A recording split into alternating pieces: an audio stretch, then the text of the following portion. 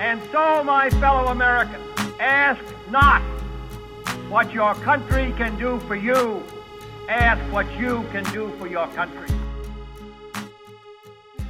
My fellow Americans, welcome back to the Inspired Service Podcast. I'm Noah Scheinbaum. I'm excited to welcome my co-founder of the U.S. Civilian Corps, Sammy Simwangu, as a co-host to this program. Sammy is joining us today for a follow-on conversation to our last episode, when we spoke with Shannon Sarton about the work that she is doing with the Centers for Medicare and Medicaid Services through the U.S. Digital Service.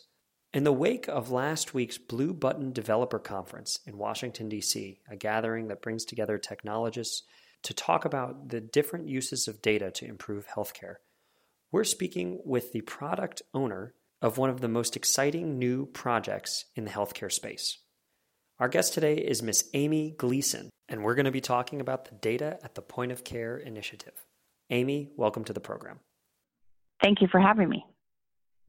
Amy, I want to start talking about the motivations behind why you do what you do. You, for a long time, had been a nurse.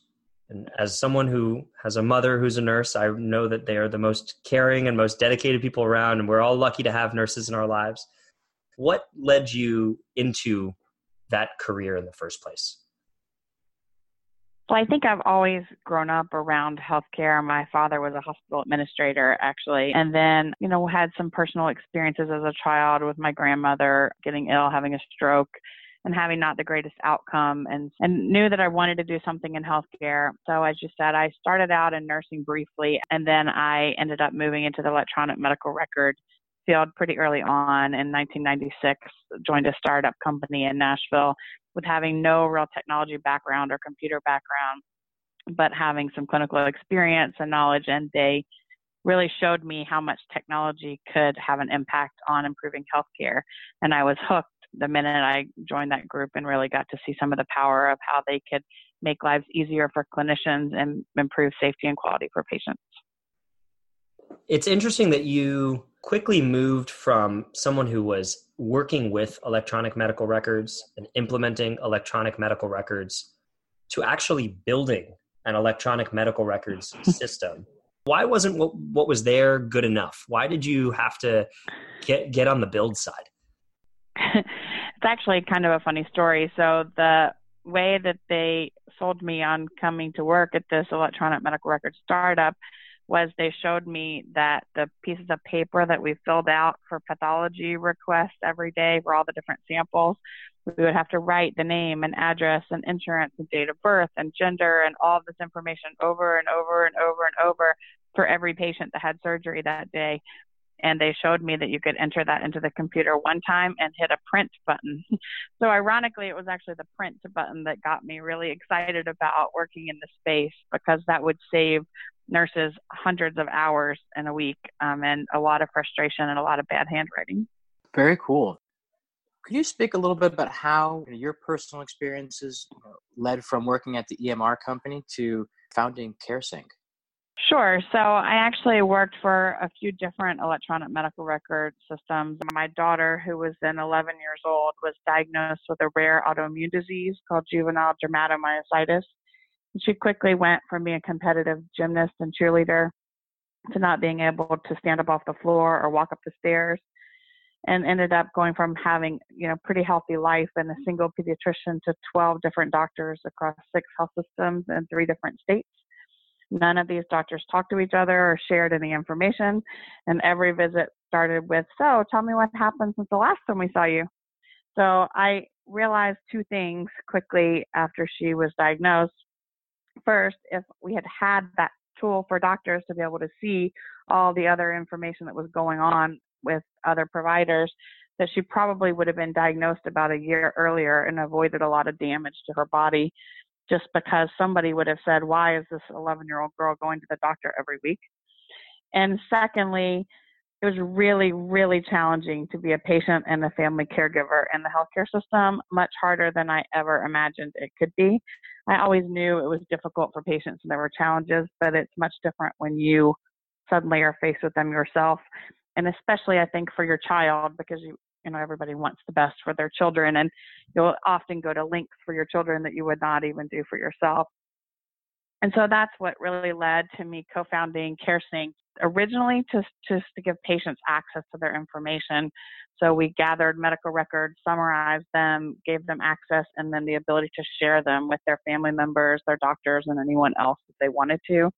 One of the most powerful things was in the beginning when my daughter was diagnosed, I kind of bore all the burden to take her to all the doctor's visits because she had such a complicated history and so many things were changing that even her father was somewhat intimidated and challenged to take her to the doctor because he was afraid he would have missed some kind of information or not give the right thing. Or I was worried, probably more than him being worried, that he wouldn't tell me all the information after the visit and I would miss something. And so one of the biggest success stories early on in CareSync was when I could rely on my husband who wanted to help and my parents who wanted to help to be able to take her to doctor's visits and help out with her care. And then we ended up growing that company to providing other support services for patients like care coordination, helping patients find cheaper medications or discounts on their medications, making appointments for them because just that process is so challenging, and finding other community resources that are often available but patients don't often know about. The idea of giving patients control over their own information sounds like almost a no-brainer, and yet it was really hard and took a lot of time and actual technological innovation to get there. Do you think your experience with CareSync has any relevance or application to how we think about consumer control of data on platforms like Facebook or Twitter today? Yeah, so first of all, I believe that consumers should have complete control over their health information, over their way that they would like to receive care. And also, it's very important, I think, for patients, at least the ones who want to be able to connect to other patients who have similar challenges that they do. The very first day Morgan was diagnosed, we found a nonprofit that was looking for a cure for her disease, and I was able to speak to a parent who had a child with this disease the same exact day she was diagnosed, who gave me a world expert in this very rare disease that only has about 2,000 kids in the U.S. She gave me her name, number, and email address, and I was actually able to email that doctor that same day she was diagnosed, who responded to me on a Friday night at 9 o'clock and gave me a whole lot of information that set our course forward. So I think it's really important for patients to have their information. I think it's also very important for providers to have their information because sometimes patients do not want to carry all their information from visit to visit or be responsible for making sure every doctor has every piece of information, but they do want to know who's having access to their information and have some ability to change that. We're going to talk a bit more about your efforts to make sure patients and providers have their information. But I'd be remiss to not ask you, what enabled you to not only fight for your daughter, but to actually say, I'm going to go a step further and work on something to make sure that fewer people have to deal with what I've dealt with in the future? That's a good question. I think part of that's probably just my personality. I like to try to find solutions to problems and I like to help other people. And so the natural culmination of the ability that I have to drive some of those things, I try to make sure that I can make a difference wherever I can. I think also when you experience the level of challenge, frustration, and difficulty that I have experienced with Morgan and also other family members that have had health issues, I feel like it's also an obligation to do something if you can to make it better. I have a unique background coming from starting out in nursing, working in electronic medical records, and having some technology background that if I had so many trouble trying to navigate the care system with my daughter, then how could anyone that doesn't have that background ever possibly be expected to figure all this out and to make a difference? Amy, you mentioned in one of your interviews about CareSync, about basically the uptake, that individuals who knew they needed this type of product, this type of service, used it, but those who were pretty healthy did not. Is that a trend you see holding true in both the private sector and the public?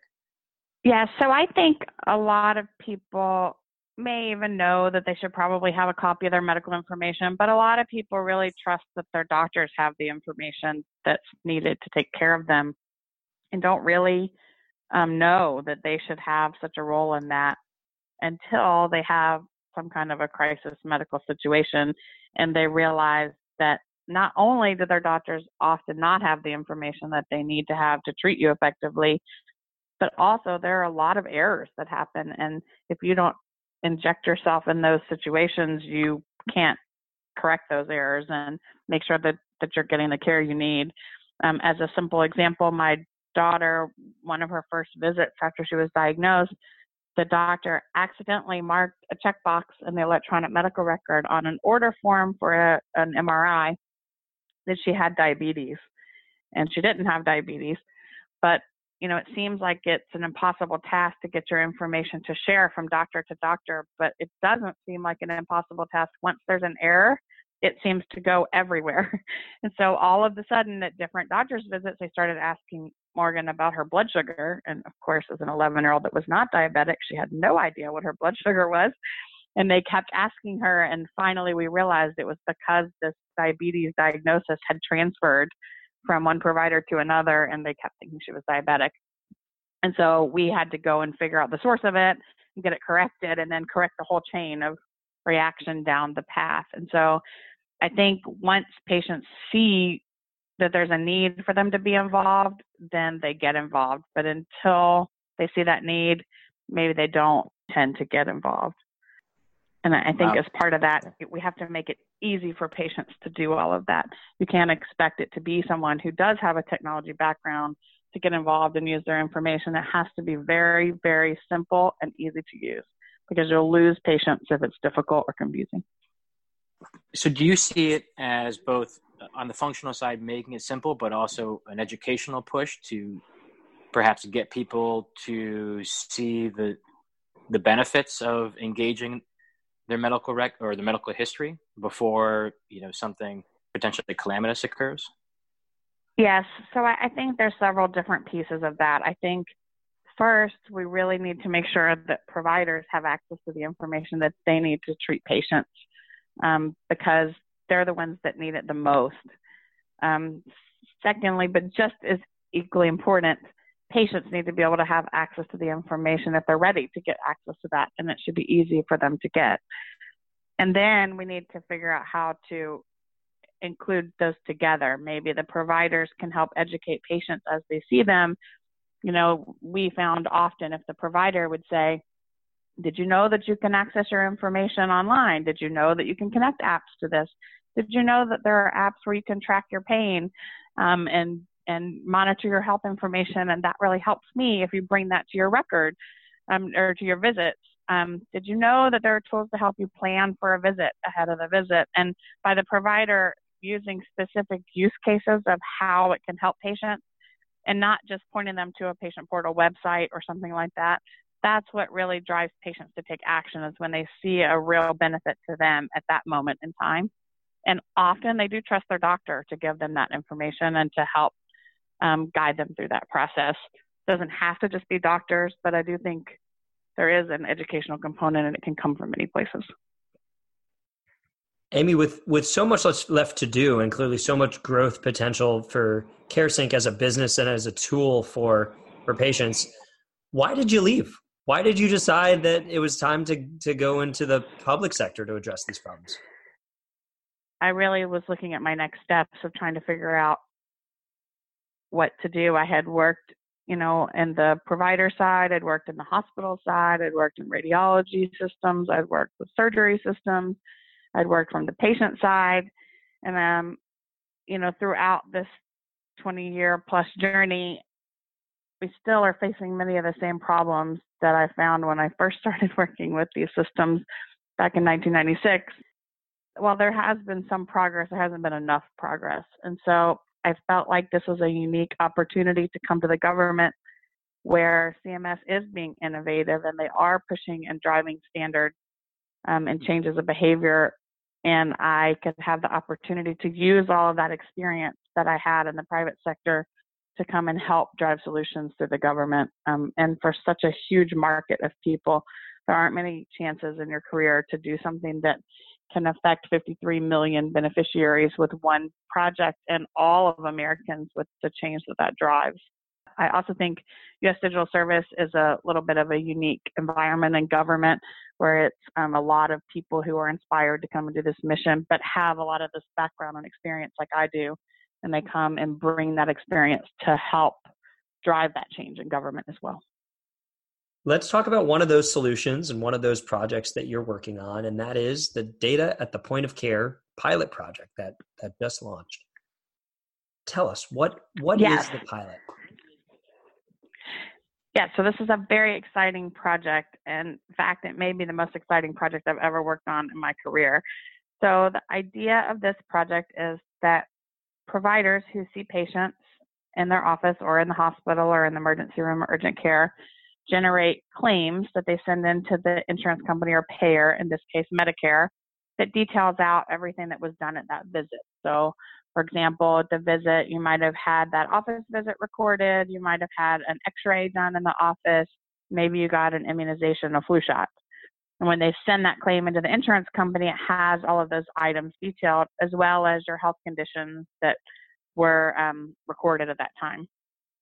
So this project is taking all of the data that all the providers submit to get payment and their claim, and turning that around and sharing that back with all the providers that are treating the patient.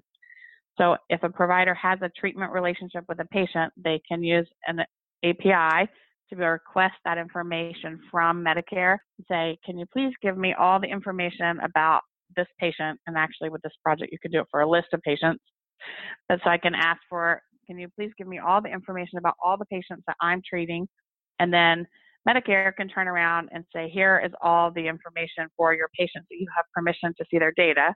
And so the use cases for that can be a brand new Medicare patient shows up to a provider. They have no history so far. In today's world, that patient would have to try to remember all of their medical history, all the doctors that they've seen, all the procedures they've had, all their medications. But with this project, instead, the provider can already populate their electronic medical record tool with all of that relevant history, and then they can just confirm that with the patient instead. Are you still taking these medications? Do you still have these diagnoses? It looks like your flu shot was in January, and they can confirm that instead of having to do this memory test with the patient. So if I'm understanding it correctly, what this is effectively doing is removing the burden from each individual doctor or provider to say, you have to push your information to the next provider. Instead, you're rolling it up a level and saying all of that data is captured by the payer, which in this case is Medicare. And so we're going to go to Medicare for that information so that there's less risk or less kind of single point failure, we might say, at each individual office. Is that right? That is right. The only thing I would correct in that statement is we're not removing the requirement for providers to share information with other providers, yet we are filling in all of the different gaps that exist today with information that the payers do have. And one way that gives you a directory, then a record locator service of who you might need to reach out to get other clinical information from provider to provider.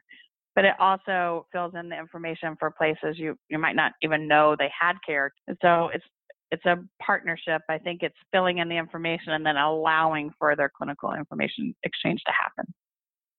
Got it. So it's an important redundancy and it's important searchlight. It'll show people where they ought to look to make sure they're getting complete data on a patient. So this sounds great. And as you said, maybe the most important or most impactful project you've worked on. Why pilot? Why are we doing a pilot? Why don't we just roll this out, not only to Medicare, but make it a company and offer it to all insurance providers? So one thing in modern technology and the way that U.S. Digital Service really pushes projects and does work is to do things iteratively. So we work with users and figure out what their problems are and how they might use different solutions and design with the user, not for the user. Then we build a pilot project, a small prototype, if you will, and we test that out and figure out what things we got right and what things we could make better. And we iteratively improve this over time. And so we're at the stage of this now where we've built something that we feel is meaningful and we're ready to test that. And we'll first test it with synthetic or, fake data. And we'll test that with a few providers and learn from that experience. And then we'll roll those providers into a production environment with a limited set of their patients and test it there and make sure that that's working as needed and take any feedback that we need to do. And then we'll continue to grow that slowly as we roll that out so that we can make sure we learn from the experience and make it the best experience for people going forward. I totally appreciate that adoption of modern technology practices and the important reminder that just because something is a good idea doesn't mean it always works exactly as intended. And so the importance of testing and iterating and failing fast all matter in the government as well as in the private sector. Yes, exactly. Amy, what's the rough timeline for what you just laid out? July 30th, the website is up at dpc.cms.gov. And a provider can click the request access button on that page to request access into the pilot project. And then they would need to speak to their different vendors, probably their electronic medical record vendor or maybe another software vendor they use, and get them to look at the specifications that are on the site, read the documentation, and figure out how to start connecting into the synthetic data. And we'll work with a few of those providers, as I said, over the next month or two. And then in the September, October timeframe, we want to take some of those providers who have successfully tested and start testing in the production data for them in the September, October timeframe, and then slowly start rolling it out to a few more to continue the testing as we go through the end of the year. Was the genesis of this project, a function of these providers asking for it, or what got this pilot started? Well, I think CMS has been broadly evaluating how they can drive interoperability and improve patient care, as well as improve the provider experience by using data and sharing data. And so through a lot of conversations internally and externally with providers and patients, this is one of the projects that came up in the discussions, and providers are definitely asking for the information. That's one thing that I was the most surprised about is I kind of grew up in the environment that clinical data is king, and if it doesn't come from an electronic medical record or a patient chart, then it's not really worthwhile. And so I might have previously kind of thought, claims data isn't that valuable. But one thing I've really learned as I've talked to a lot of providers about claims data is while it may not be perfect in every case, it's certainly much, much, much more valuable than having no data, which is what they have today. And it can definitely be a starting point to figure out, a lot of information and maybe locations of other data. To providers, one thing as I talk to them about potentially getting claims data and how that could be valuable, they would get so excited that often I would start getting emails every week from people asking if this was going to be a project that CMS is going to do, are they considering it? And they would really, really like to get access to that data. And so I don't think I've seen a project in my career that people have been so excited about getting claims data. So I really think it's going to have a huge impact. It's always nice to see your work validated and appreciated by a real demand signal. I wanted to ask you about the effort required to actually make this happen, because the system that you're operating in and the world that you're working on in CMS, the Center for Medicare and Medicaid Services, and the broader, the healthcare market writ large, is phenomenally complex. There's so many different stakeholders. When you get the government involved, even more so. What were the barriers that you all had to overcome to actually get permission or get the space to experiment with this type of pilot? Right. So I think one really important thing to mention is that this project is really building on the success of prior CMS projects. So the Blue Button 2.0 project that gives beneficiaries access to their claims data that launched last year, that project actually built the database and the infrastructure to be able to share the data with patients. And then there's another project, the beneficiary claims database, which this is giving claims data to accountable care organizations. And so that's giving data to those organizations. And then this project is building on those two and now taking that same data and making it available to the healthcare providers for use at the point of care for the patients that they're treating. without those prior projects, this project would have been an even more enormous project to build. But because of all of the prior work that had already been done by CMS, this project was a lot easier for us to get going. It started off with 2 of us at U.S. Digital Service. And then now I think our team has about 7 people on it that we've kind of recruited to come in and help us get it across the finish line to get to a pilot. You know, it's easy to get people to come work on your project when there's such an important mission and they're so excited about the work. It's interesting and important because not everywhere in the government can you recruit on a project basis, right? A lot of times you'll be in, you know, a fixed job and you're dealing with a portfolio for a period of time. So the digital services ability to recruit on the basis of project and, you know, stand up teams and stand them down is one of the unique things that set it apart and allow the USDS to access talent pools that others in the government may struggle to access.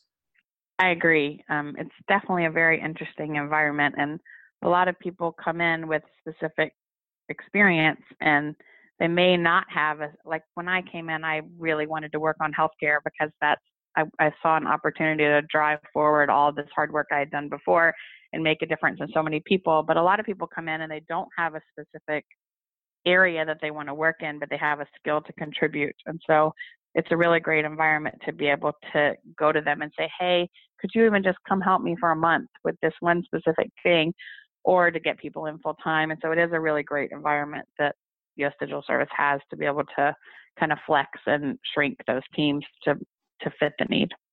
Amy, how did you get involved in USDS after CareSync? Were you recruited or did you apply? I actually spoke to Anish Chopra, the former CTO. He's the one that recommended I apply. And after I applied, I went through the interview process and was excited to join last November. And how do you see your time in government?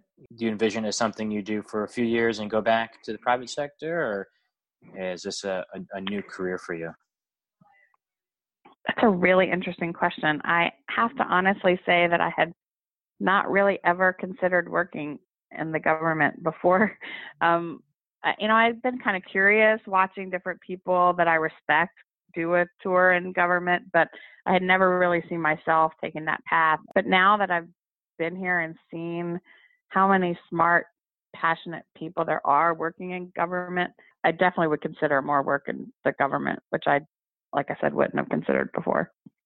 Well, Amy, it's been great hearing about your trajectory, about your different experiences, your motivations, and the really cool stuff that you guys are building. And we look forward to seeing what it can do now that it is live. Before we let you go here, I would just ask if you have any final words for our listeners who maybe like yourself never imagined that they might go into government service or might be pondering kind of a career change. Any words of wisdom for them?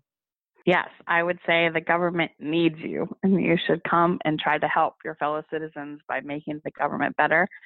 I think most people have skills that they can bring and making the government better, but especially technology. The U.S. Digital Service is a great way to do it, but also these agencies such as CMS and HHS are always looking for talented people to come and help. So come and join us. Amy, on behalf of Sammy and myself, it's been an absolute pleasure having you with us today. Thank you so much for making the time to join us, and for all that you have done on behalf of the country and that you continue to do. We're very grateful, so thank you. Thank you for having me. For more episodes of the Inspired Service Podcast, please visit us at www.inspiredservice.org and subscribe on iTunes.